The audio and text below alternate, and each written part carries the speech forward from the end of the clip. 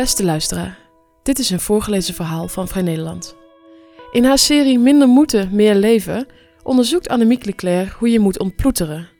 Want hoe kom je nou af van dat gevoel van onrust en alsmaar meer willen? Dit 8e deel gaat over de moed om jezelf te zijn en wordt voorgelezen door mij, Luanna Druijfstein. Nienke Teurlings, oprichter van het platform Young Burnout, concludeerde na 8 jaar onderzoek en honderden gesprekken dat mensen met een neiging tot spanningsklachten zich te veel laten leiden door andermans verwachtingen. Je kunt overspannenheid voorkomen door het authentieke zelf sterker te maken, zei ze toen ik haar eind december belde. Een beetje echter worden, dat bepleit ook psycholoog Godfried IJsseling, trainer bij opleidingscentrum De Baak. Tijdens een crisis of een burn-out komen mensen er soms achter dat ze al jarenlang vechten tegen wie ze in wezen zijn, zei hij in Dagblad Trouw. Echtheid is volgens IJsseling een houding waarin je probeert steeds meer van jezelf toe te laten, steeds opener naar jezelf te kijken en te ervaren wat dat oplevert. Voor echtheid is vooral moed van groot belang, zegt hij als ik hem aan de telefoon heb. Moed om patronen te durven doorbreken. Zo wil ik mijn leven niet meer leiden, dacht ik eind 2017, toen ik op een gewone zaterdagochtend gejaagd wakker werd, met de gedachte aan wat ik wel allemaal niet moest die dag. Ik was niet overspannen, ik had gewoon genoeg van dat gevoel steeds maar iets te moeten, zeker als er geen noemenswaardige problemen waren. Ik wilde ontploeteren. Ik wilde de vrijheid die me bij mijn geboorte in de schoot geworpen was, mooier vormgeven. En ik wilde ook meer leven, meer reizen, meer naar zonsondergangen kijken, meer bergen beklimmen, meer in rivieren zwemmen. Al die dingen die Jorge Luis Borges noemt in het gedicht momenten. Mis niet het nu, was de slotregel van dat gedicht, waarvan later weer onduidelijk was of Borges het wel echt zelf had geschreven. En zo begon ik, argeloos en tamelijk nonchalant, aan een persoonlijke zoektocht naar minder moeten en meer leven, waarvan ik in Vrij Nederland verslag doe. Het is een praktische verkenning van de fundamenten van wat ik een beetje dramatisch de burn-out-maatschappij noem. Een zoektocht die door de onverwachte scheiding van de vader van mijn kinderen en de abrupte dood van mijn nieuwe geliefde veel urgenter en persoonlijker zou worden dan ooit de bedoeling was. Dit 8e deel gaat over de moed tot vrijheid. Mijn dochter moest onlangs een werkstuk inleveren voor het eindexamenjaar van haar middelbare school. De deadline viel op een vrijdag, 2 uur. Wie later was, waarschuwde de schoolleiding, kreeg een 1. Mijn dochter en haar co-auteur kozen een ambitieus onderwerp en schreven de scriptie in het Engels. Na een week tot 's avonds laat te hebben doorgewerkt, belde mijn dochter me vlak voor de deadline in paniek vanuit het huis van de klasgenoten met wie ze het werkstuk maakte. Het ging niet lukken, zei ze.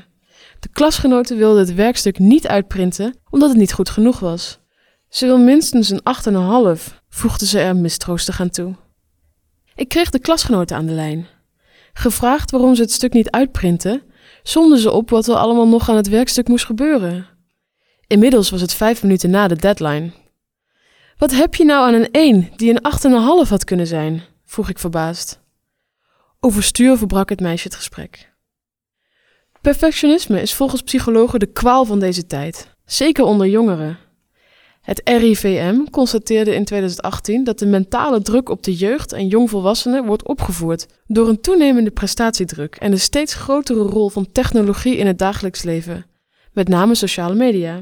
Gezonde inspanning is volgens de Amerikaanse schaamteonderzoekster Brené Brown gericht op jezelf. Hoe kan ik beter worden? Perfectionisme is op de ander gericht. Wat zullen ze ervan vinden? Geloven dat je alleen liefde waard bent als je alles heel goed doet.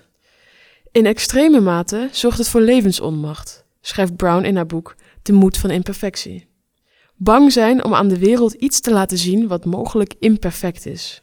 Onder die volgens psychologen toegenomen perfectiedrang ligt schaamte. Iemand uit de achtergestelde klasse had vroeger weliswaar een rottig hartleven, maar wel geestelijke rust, omdat hij zich nooit een voorstelling had kunnen maken van een andere positie. Zo stelt Alain de Botton tenminste in zijn boek Statusangst. Zelfs de armsten in de samenlevingen hadden volgens de filosoof verhalen tot hun beschikking over hun waarde en nut. Zonder de boeren zouden de rijken verloren zijn. Bovendien had een lage status in het verleden geen morele implicaties. Juist de rijken werden door hun afhankelijkheid van wereldlijke lusten in een christelijke tijd met een schuin oog bekeken. Tegenwoordig zijn een hoge positie en een fraaie bankrekening het resultaat van je eigen verdiensten. Hij of zij heeft het goed gedaan, hoor je bewonderend zeggen over welgestelde mensen in grote huizen. Iets dat nou nooit eens over een ziekenverzorgster, een leerkracht of een politieagent in een huurwoning wordt gezegd. Winnen is een blijk van superieure capaciteiten. Niet winnen een blijk van onvermogen en gebrek aan wilskracht. De overtuiging niet genoeg te zijn om verbondenheid waar te zijn, is de schaamte van de prestatie-economie. Onze kinderen worden geboren met de vrees dat ze hun kansen niet zullen waarmaken. De boodschap is: je verdient je mislukking. De Botton citeert Alexis de Tocqueville, die in 1835 schreef: als ongelijkheid in een samenleving de regel is, vallen de grootste ongelijkheden niet op. Maar als alles ongeveer gelijk is, treft het geringste niveauverschil iemand als onaangenaam. De bij een meritocratie horende schaamte wordt ook nog eens onophoudelijk aangewakkerd door de perfecte beelden op sociale media. Het is lastig om in de like-cultuur authentiek te zijn, om je niet gek te laten maken door wat anderen hebben en doen. De Facebook-vrienden die alleen hun successen en hoogtepunten posten en nooit eens hun twijfel en tegenslag delen. De zorgvuldig geregisseerde Instagram-posts waaruit tientallen foto's de allermooiste worden gekozen. Brené Brown geeft in haar boek een checklist die ik ook aan mijn kinderen heb voorgelezen. 1. Klopt het wat ik zie? Geven deze beelden het echte leven weer of een fantasie? 2. Weerspiegelen deze beelden een gezond, bezield leven of maken ze mijn leven, mijn lichaam, mijn gezin en mijn relaties tot voorwerpen en producten?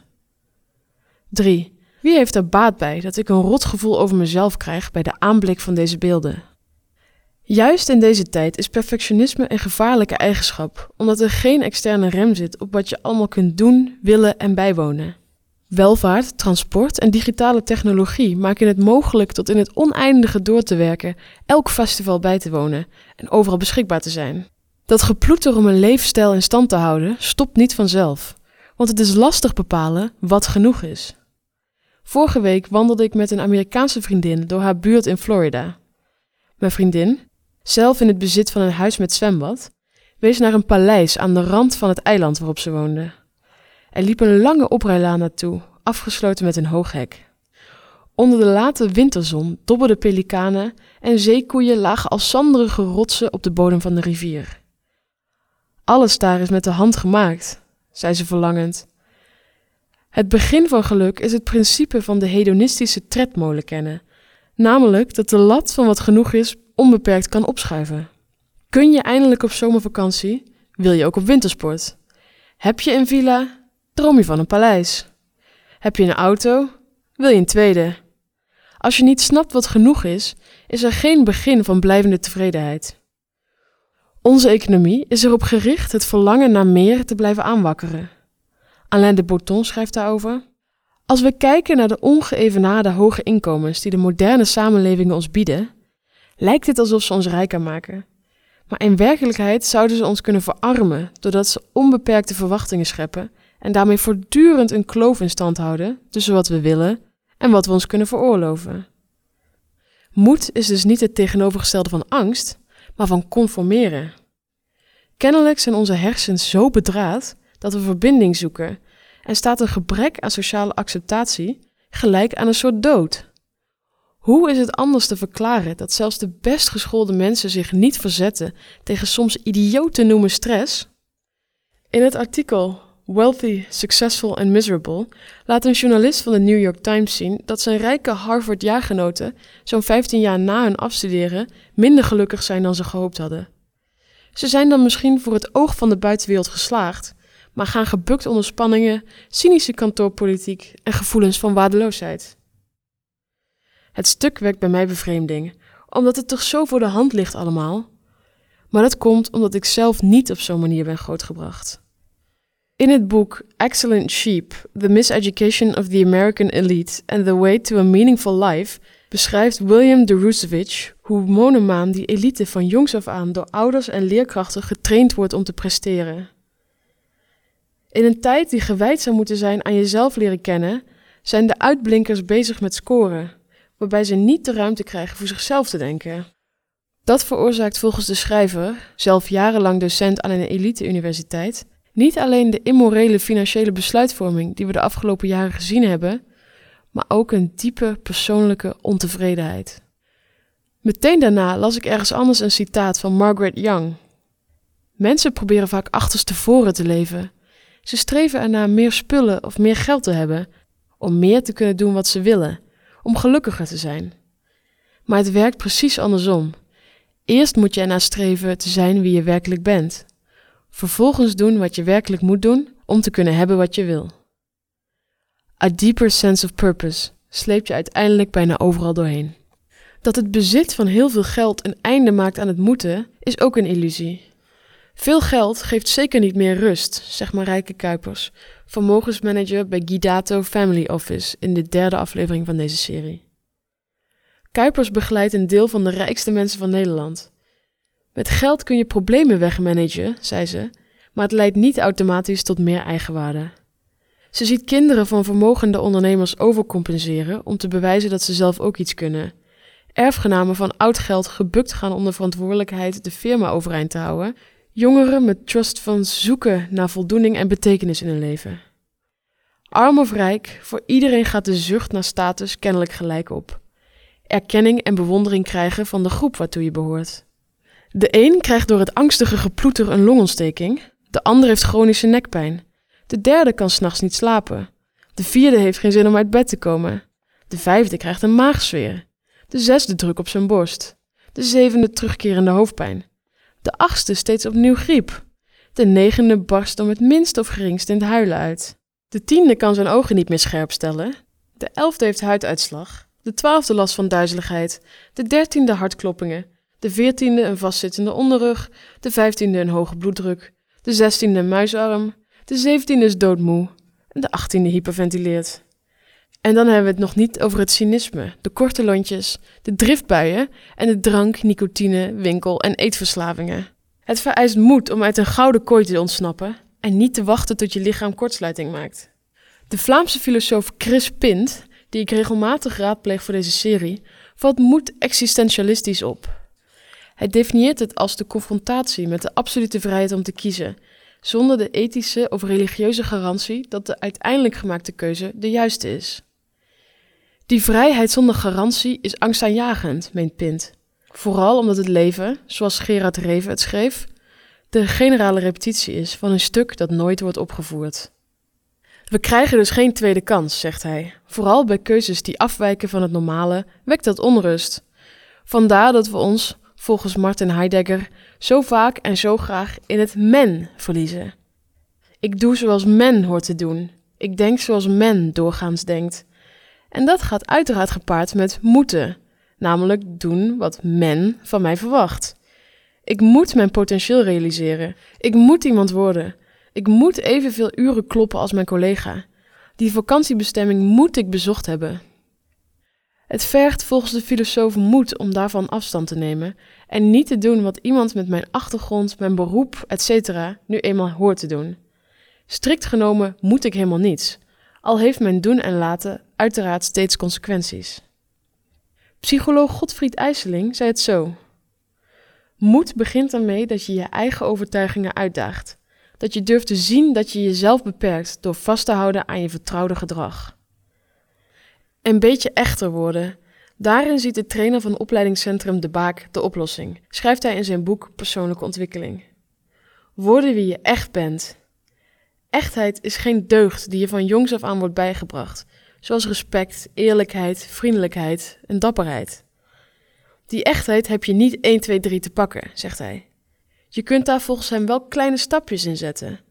Het hoeft niet meteen een radicale beweging te zijn. Je kunt je altijd afvragen: hoe gaat het eigenlijk echt met me? Wat zou ik echt willen doen of zeggen? Is daar een mogelijkheid voor? Zo niet, is mijn angst om eerlijk te zijn terecht? Zijn er mensen bij wie ik wel mijn hart kan uiten? Pint denkt dat er nog een subtielere vorm van moed nodig is om dat dwangmatige moeten van je af te kunnen schudden. En dat is de confrontatie met het moeten in onszelf. Hij zegt: het is heel comfortabel om het gevoel van dwang af te schuiven op de eisen van je baas, de verwachtingen van vrienden en familie, op de eindeloze voorschriften van zelfhulpboeken, Meer dit, minder dat. Maar wat als die onvrede ook blijft als je dat externe moeten hebt afgebouwd? Als de onrust je dan toch nog blijft achtervolgen? Hierbij zit het moeten intern, zegt de filosoof, en toont het zich als wat Freud het Über-Ich noemde, en waarvan de Franse psychoanalyticus Lacan zei dat het nauw verknoopt was met een driftmatig genot.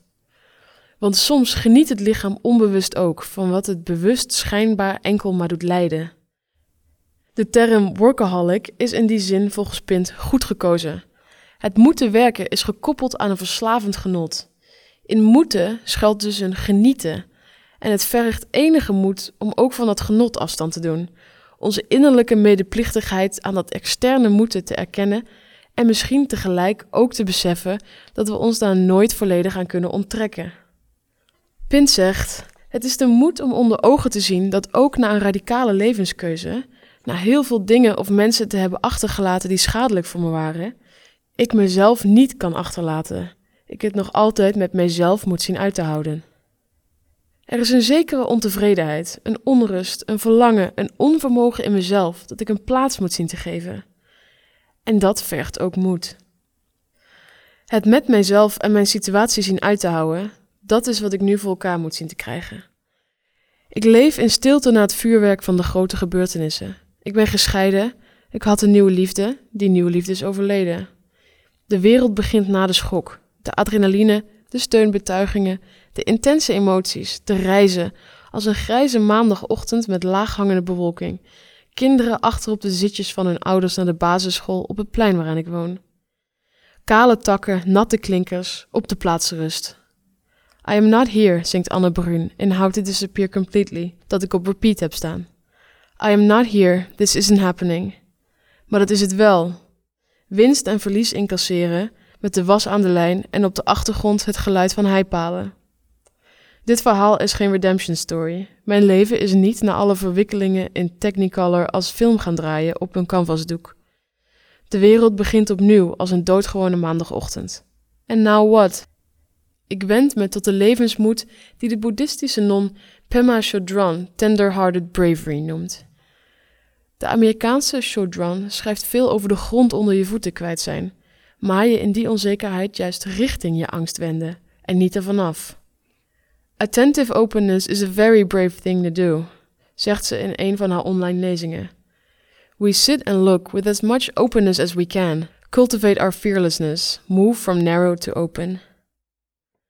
Niet verdwijnen, maar steeds opnieuw terugkeren naar die bleke plek, waar geen dualiteit bestaat tussen pijn en de rest van het leven, maar in een grotere realiteit te leven valt, dooraderd van verdriet, maar ook van zorg en liefde en ontzag voor de wereld, met dankbaarheid om daarvan deel te kunnen uitmaken, met concentratie op dat wat betekenis heeft.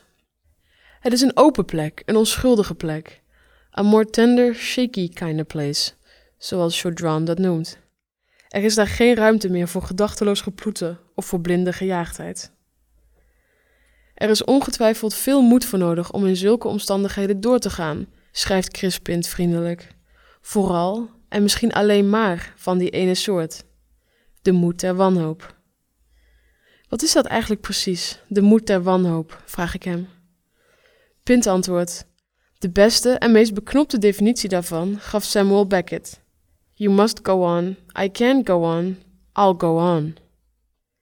Nu heb ik dan de leegte te pakken die ik in deel 1 als oplossing zag. In de kale realiteit waarin ik ben beland, herinner ik me de woorden van Khalid Boukimi, de eigenaar van de Marokkaanse herberg waar ik vorige maand logeerde. Toen we onderweg naar de woestijn op een terras in de warme stad Zagora bij de zoete thee het gezang uit de minaretten hoorden, noemde Boukimi dat de oproep om tot overwinning te komen. Van wat? Vroeg ik. Van aardse verleidingen, zei hij. Ik zou willen dat er aan mijn plein een minaret stond, die 5 maal per dag met ritueel gezang tot moed oproept.